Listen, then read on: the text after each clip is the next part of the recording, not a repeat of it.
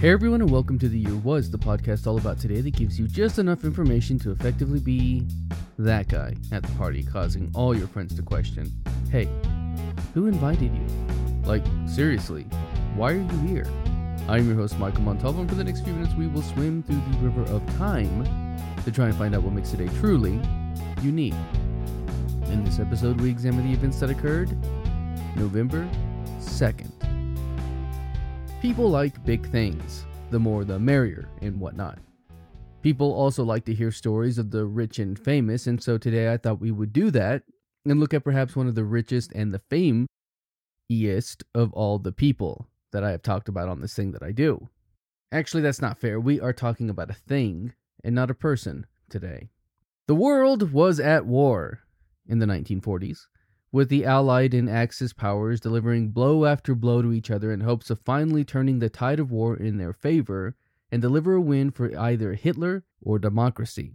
The efforts to win the war were not made only on land, sea, and air, but also under the sea.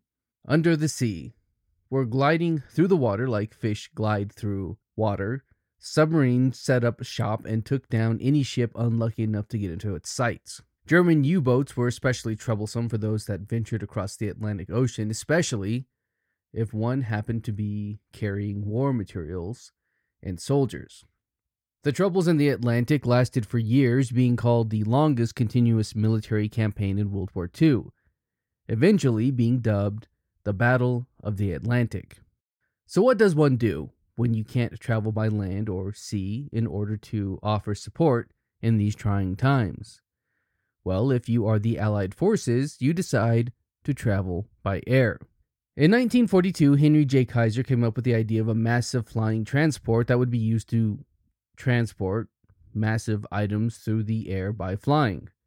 Kaiser was an industrialist who had an aluminum, steel, and gypsum business, but perhaps most surprising, worked for a gravel and cement dealer.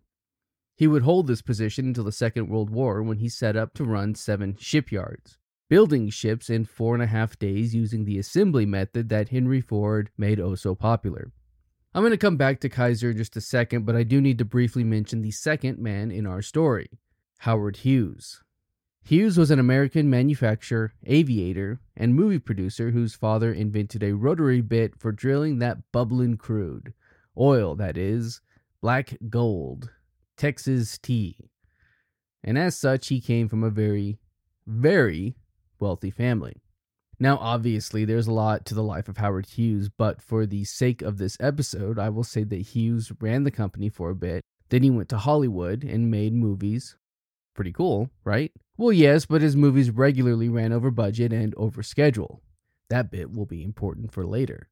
He became interested in aviation and in 1932 founded the Hughes Aircraft Company in Culver City, California. It was in these aircrafts that he established land speed records, made transcontinental flights, and made a flight that circled the globe. The Earth, not the theater.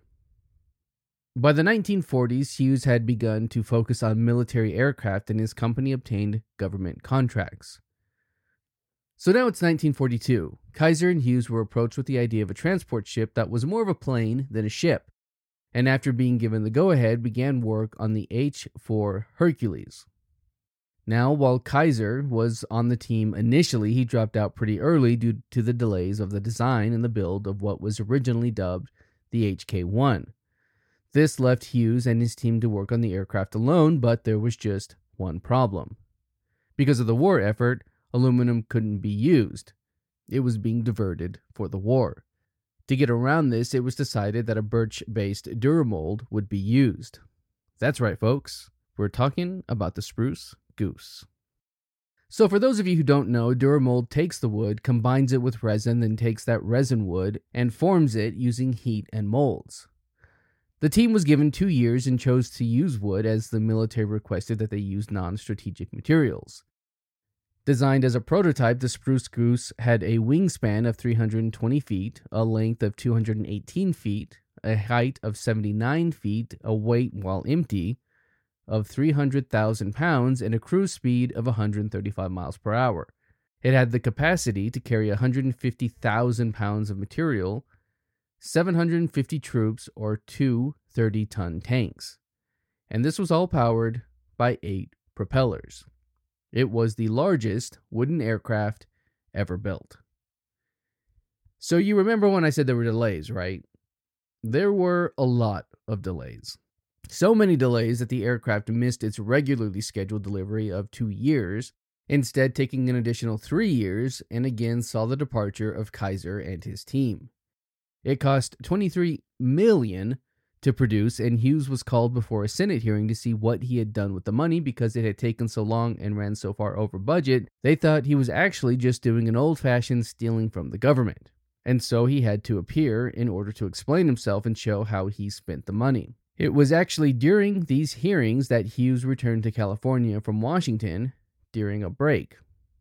By this point, however, the war was over. It had taken so long to build it that they had completely missed the opportunity to use the Spruce Goose as it was intended. So the question now was, would she fly? The year was 1947, and on this day, November 2nd, the Spruce Goose made its first and only flight. The Senate demanded to know if the plane was airworthy, and so a house-moving company was tasked with the daunting task of moving the large wooden plane, which was in 3 pieces, through residential streets to Pier E in Long Beach, California.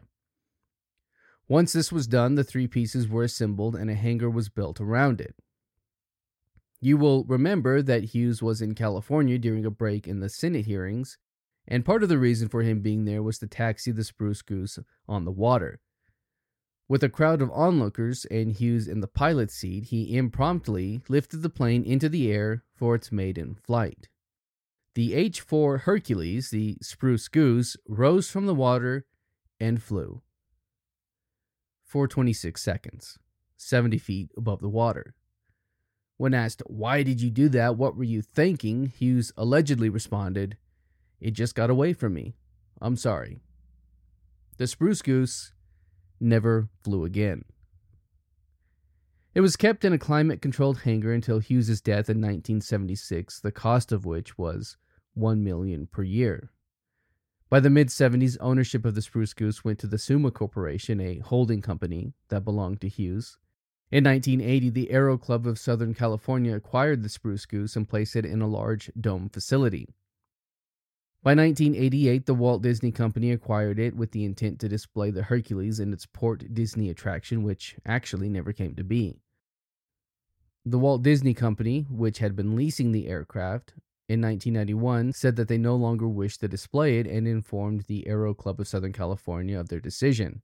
The club then reached out and arranged for the Evergreen Aviation and Space Museum in McMinnville, Oregon, to purchase and display the Spruce Goose. It was disassembled and moved by barge, train, and trucks to its new home, where it was reassembled and can be found there today.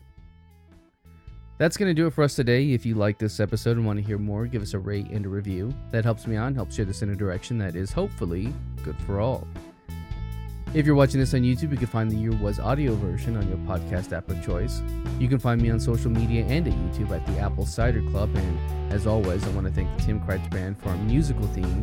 And thank you for listening. We'll see you next time.